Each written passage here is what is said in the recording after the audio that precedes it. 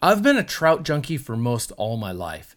Very early memories as a kid, casting rooster tail spinners into cut bank twists and turns of high desert creeks in eastern Oregon brings a smile to my face even today. The weight of the rod as a spinner pulls through the current, the vibration purring up the line, and then the sudden slam of a strike. It's so addictive. It was something that blew my mind and instantly captured my heart as a kiddo, as much or more than anything at school, sports, or even friends could come close to. In general, I loved exploring as a kid. With a rod, a rifle, or even just a stick in my hand, I recall feeling like adventure laid behind every rock, just waiting to be discovered. And true adventure is, after all, so easily compared to the nostalgia of childhood memories. At least for me it is. Books of being stranded on desert islands, building real-life tree forts I dream I could live in, and seeking the learning to live off the land and the sea. Are you kidding me? That stuff was so rad. Fishing tied a lot of that sense of adventure together for me, and those memories of walking back to camp with a creel full of fish, man, that was enough to make this even extremely shy kiddo beam with pride from ear to opie ear. Point being that the sensation that comes along with retrieving a cast and anticipating when and where a strike will come from is universal. I think it spans the entire world of recreational angling. And by geographic default, the strikes that I've wished for have most often been from trout, landlocked or sea run. Fat, obnoxious foam terrestrials bobbing cluelessly down a grassy bank beneath the shade of overhanging Russian willows. I can dream all day of gator-like jaws rising slowly beneath to casually close and then sink after engulfing the fly, like a sock puppet lazily plucking grapes from the vine. Even bobber fishing is enticing. When your presentation unfolds just the way that you want it to and sets up perfectly to drift into that slot where you're certain that the biggest fish in the river lives, the moment that bobber drops and the way it darts upstream as it does, with certainty you react, chopping your arm upward and stripping down tension, setting the hook and getting the first sense of how much weight is at the end of that line. Oh yeah. Then of course there's the tantalizing endeavor of tight line presentations. Whether it's a swing or a strip, holding onto a line that's dangling the goods in front of a fish feels like a countdown to action. Action that's been sought after with deliberate effort, cast after cast, spot after spot, day after day. We know as anglers what we're after. It's a brew of anticipation, surprise, opportunity, and possibility. Things that on any day, any cast, and at any moment could become a moment that never, ever is forgotten and relived in a constant loop of the good old days, just like I myself can so easily recall. And I'm sure you can too. My thrill ride of trout fishing nirvana likely peaked in 2002 or so.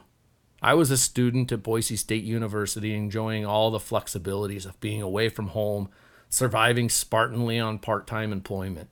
I fished a lot, like an insane number of days. I can't remember exactly how many days, but I did keep track, and at one point kept a journal documenting days and outcomes of fishing the local waters that welcomed me so generously in the years leading up to and following that time. I learned my local rivers to a level that a rational person could call creepy. I had pet fish all up and down the river in a variety of spots that I'd memorized from every angle. The trout fishing that I had dialed in so keenly was an embarrassment of riches. But like everything in life, the good old days did not last. Fisheries ebb and flow, and it's not so much that the fishery faltered or left me, it's more that I left it. There's a measure that I consider paramount for when and where and how I spend my precious days off. It's simply quality of experience. And with the growing population of Boise, paired with the super great fishing so easily accessible to anyone willing to go, the river that I considered nirvana simply became too crowded for me to enjoy my days there. And over time, I came to admit that the quality of experience just wasn't the same. And I'm not describing this to complain, simply to acknowledge that that's the way things go. And sadly, that's the way that I had to go. Over time, I began digging harder into new waters, driving farther, walking longer, keeping secrets, and creating new definitions of phonic success. Now, this is nothing new. I mean, people all over the world do this all the time with countless pursuits. So it was my own time to do the same. And if solitude was what I wanted, I needed to find it and earn it on my own. And then I could boast to myself of the quality of experience that I was creating for myself and my close friends. Now, whether it's hunting, fishing, biking, finding the quote new on my own has become as fulfilling as anything. From the most remote beaches of Baja to the backcountry gems filled with undisturbed wildness or populations of fish barely exposed to angling pressure, discovering things like this on my own brings infinite levels of reward and satisfaction. It's the discovery that I'm addicted to, and the sense of self-accomplishment and pride and ownership of places that I find by my own endeavors.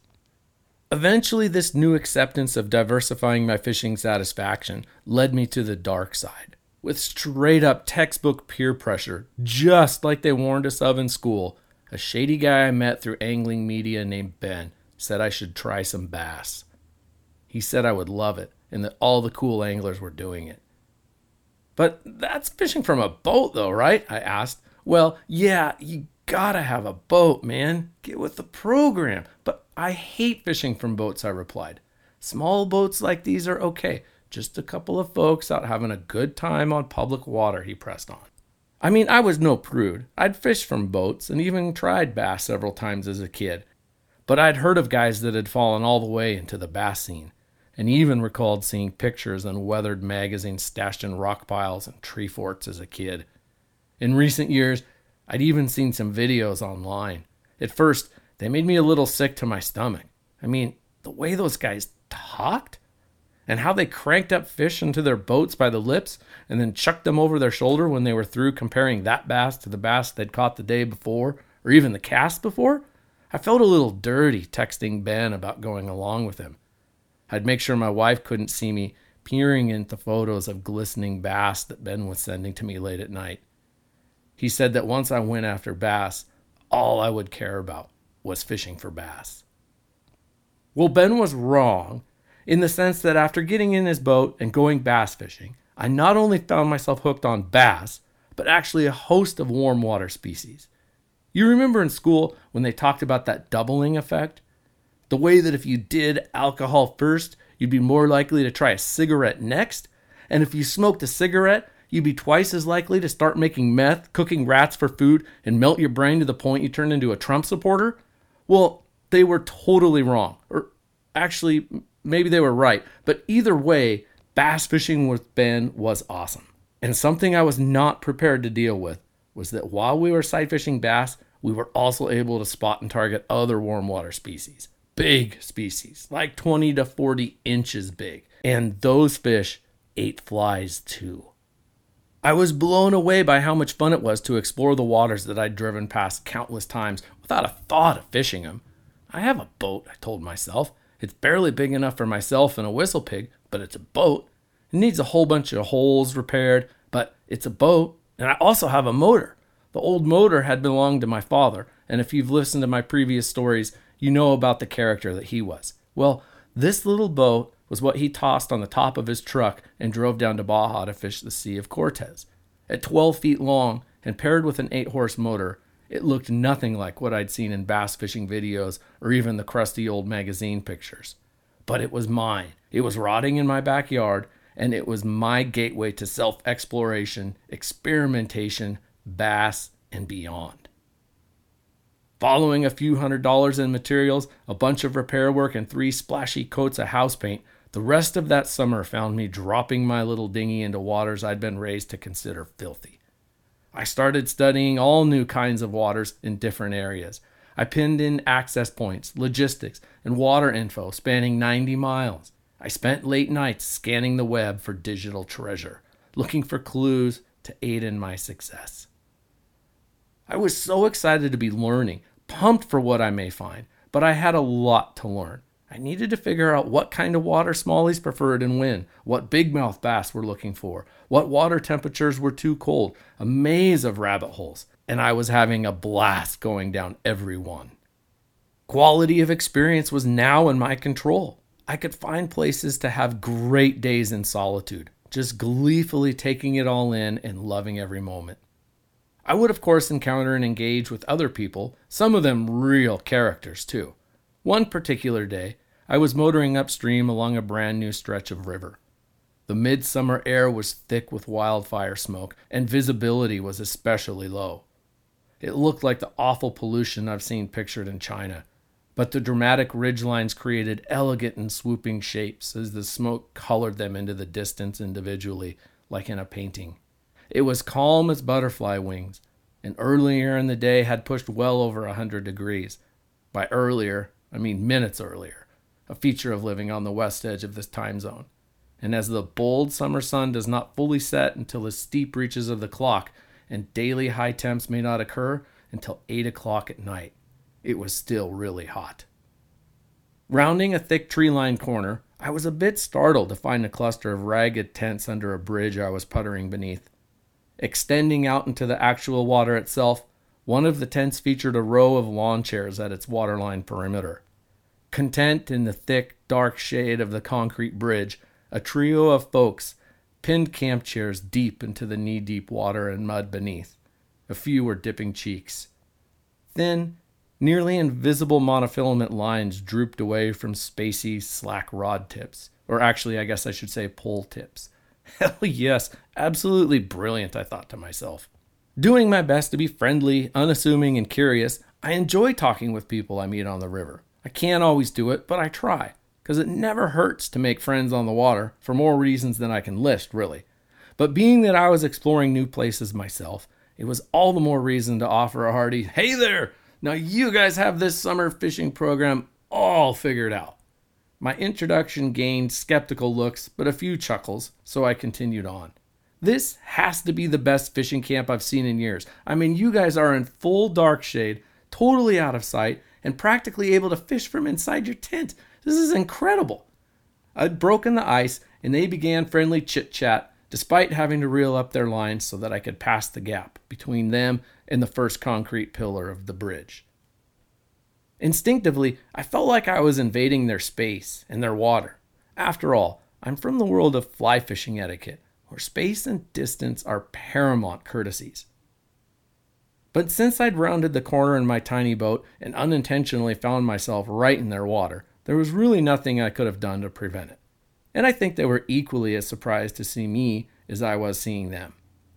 In a strange sense, I considered that since they were, after all, gear fishing, another angler ambling up and casting into the same water was more than normal than any kind of faux pas. It's kind of weird, isn't it? I mean, in fly fishing etiquette, giving anglers ample space is a traditional common courtesy. It's kind of a norm that if, for example, a car is parked in a particular spot, other fly anglers consider that spot taken and move along. Like using your turn signal or holding the door for someone behind you. The serenity of solitude of fly fishing is viewed with a light of respect and privacy in this gentleman's understanding. That's just how the cloth is cut. With conventional tackle, however, it's like the opposite is the norm. Popular waters will feature banks lined with anglers clustered around the best areas, sometimes standing shoulder to shoulder, casting over each other's lines, and nobody's bothered by the cluster. I liken the comparison to public versus private restrooms. Imagine for a second that you invite your new neighbors over for appetizers. You're in your bathroom using the toilet when the door suddenly opens and a Cousin Eddie character strolls in, offering a friendly nod as your head spins and you say, like, "Hey, somebody's in here," with your eyes popping out of your head. "No worries," Eddie says, casually staring at the back of your head and picking his nose in the mirror as you wrap things up. But compare that to the restroom standards of etiquette at a stadium or an airport, where, for guys at least, you and a ton of other dudes are shoulder to shoulder in line in some cases, pissing in a long trough and staring at a river of urine from the dude standing next to you flow past. It's a weird thing to think about. And when the gear angler, who's grown up using nothing but trough urinals for this example, says, "That fly fishing asshole sure was a dick about it when I tried to use the bathroom at his house. I mean, I watched him go in there, so I know it was the guy's room." And the fly fishing guy comes out of his home bathroom all bug-eyed and tells his wife, "We're never having those inbreds over for shrimp appetizers again." Anyways, the conversation continued as I figured I'd talk them up a while and see if I could learn about the fishing. Few bass, smallies, was about all that was revealed at first. But then, as we continued the banter, they let me in on their secret. "We're really here for the night fishing," the chattiest one said. "Catfishing is great on this bend. We have a little trick that knocks them dead. We'll drink whiskey all day, and then at night, when the bottle's empty, we fill it with glow sticks, tie it to a big rock, and chuck it out there in that hole right there. It sits on the bottom glowing, and catfish swarm all around it. Then we cast our bait right out to that light and get them all the time. It works great." It was entertaining nonetheless, and memorable as far as river people counters and go, and I chuckled thoroughly as I continued upstream. I'd been watching a long stretch of river right shoreline that looked promising for bass. Each time I considered shutting down the motor and hooking in towards the bank, I'd look upstream and see yet another chunk that I'd better include. This took me over a mile upstream, and by the time I finally killed my 4-stroke outboard motor, exchanging it for the nearly silent electric prop, I wondered if I'd have enough daylight to even make it back to the truck if I fished this whole run. Carefully, I e-motored to 30 or so yards of the grass line, pulled up the prop, and arranged both tiller handles so they were out of the way. I pulled a glorious 18-ounce Tecate Light from my cooler as the sounds of floating ice tickled the well-worn and stained inner walls of my 15-year-old Coleman cooler. I'd spent all of $30 on it. It was old enough now to drive and a scarce fraction of the weight of its hipster contemporaries. My old school coolers are proven partners that I'd never leave town without. The sounds of sprinkler pivots sounded off in time, like a snare drum teasing the open space in your favorite song. I reached for my 6-weight Radian and set my feet to balance on the aft bench seat of my tiny tin boat. Its bow was pointed directly upstream, and being left-handed, this presented me with the perfect angle to fire casts at the river right bank, combing the juiciest strips of shoreline habitat for wall-worthy smallmouth bass. The scenario alone was satisfying, and that word is a great way to describe what I think a day of fishing should be: satisfying. I drifted along in the current at a strolling pace, and looking upstream and down, smoky stained glass was all I could see as the river unwound over a mile in combined line of sight. My casting platform was perfect, my angle and distance to the bank were perfect, and between casts I'd snug the rod under my arm to tilt icy Tecate after Tecate. It was like being in the bow of a drift boat being guided down any number of destination blue ribbon trout rivers you could name, except I was all alone. Having moments like this aren't as much about selfishness of wanting it all to myself. It's actually about the experience having the opportunity to simply be all itself. I wasn't looking over my shoulder, watching the river for the shape of another boat rounding into sight. I wasn't listening for rubber tread suddenly gripping the road as yet another car pulls over to unload a gaggle of anglers. I didn't have to watch the gaps between trees for waving fly rods or casts of fly line poking out downstream. This moment belonged in time only to itself, to me in the river. And God, did I feel lucky, satisfied, content and relaxed like pure actual fishing. Nothing else to interfere at all, not even the wind. It was just pure perfection. And I was catching fish. In fact, fish were the only thing disrupting this endless drift down such a dreamy stretch of bank. What's remarkable about this experience is that I've never enjoyed fishing from boats. I've never really been overly interested in pursuing warm water species.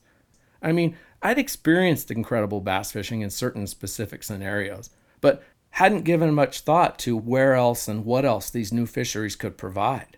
I'd mostly been fixated on finding the best trout and steelhead opportunities. But now, thanks to my introduction to Ben and a coming of age of what I want fishing to provide, a new world of opportunity has unfolded, and countless miles of riverbank exploration are part of it. I love exploring. Thanks for listening and coming along.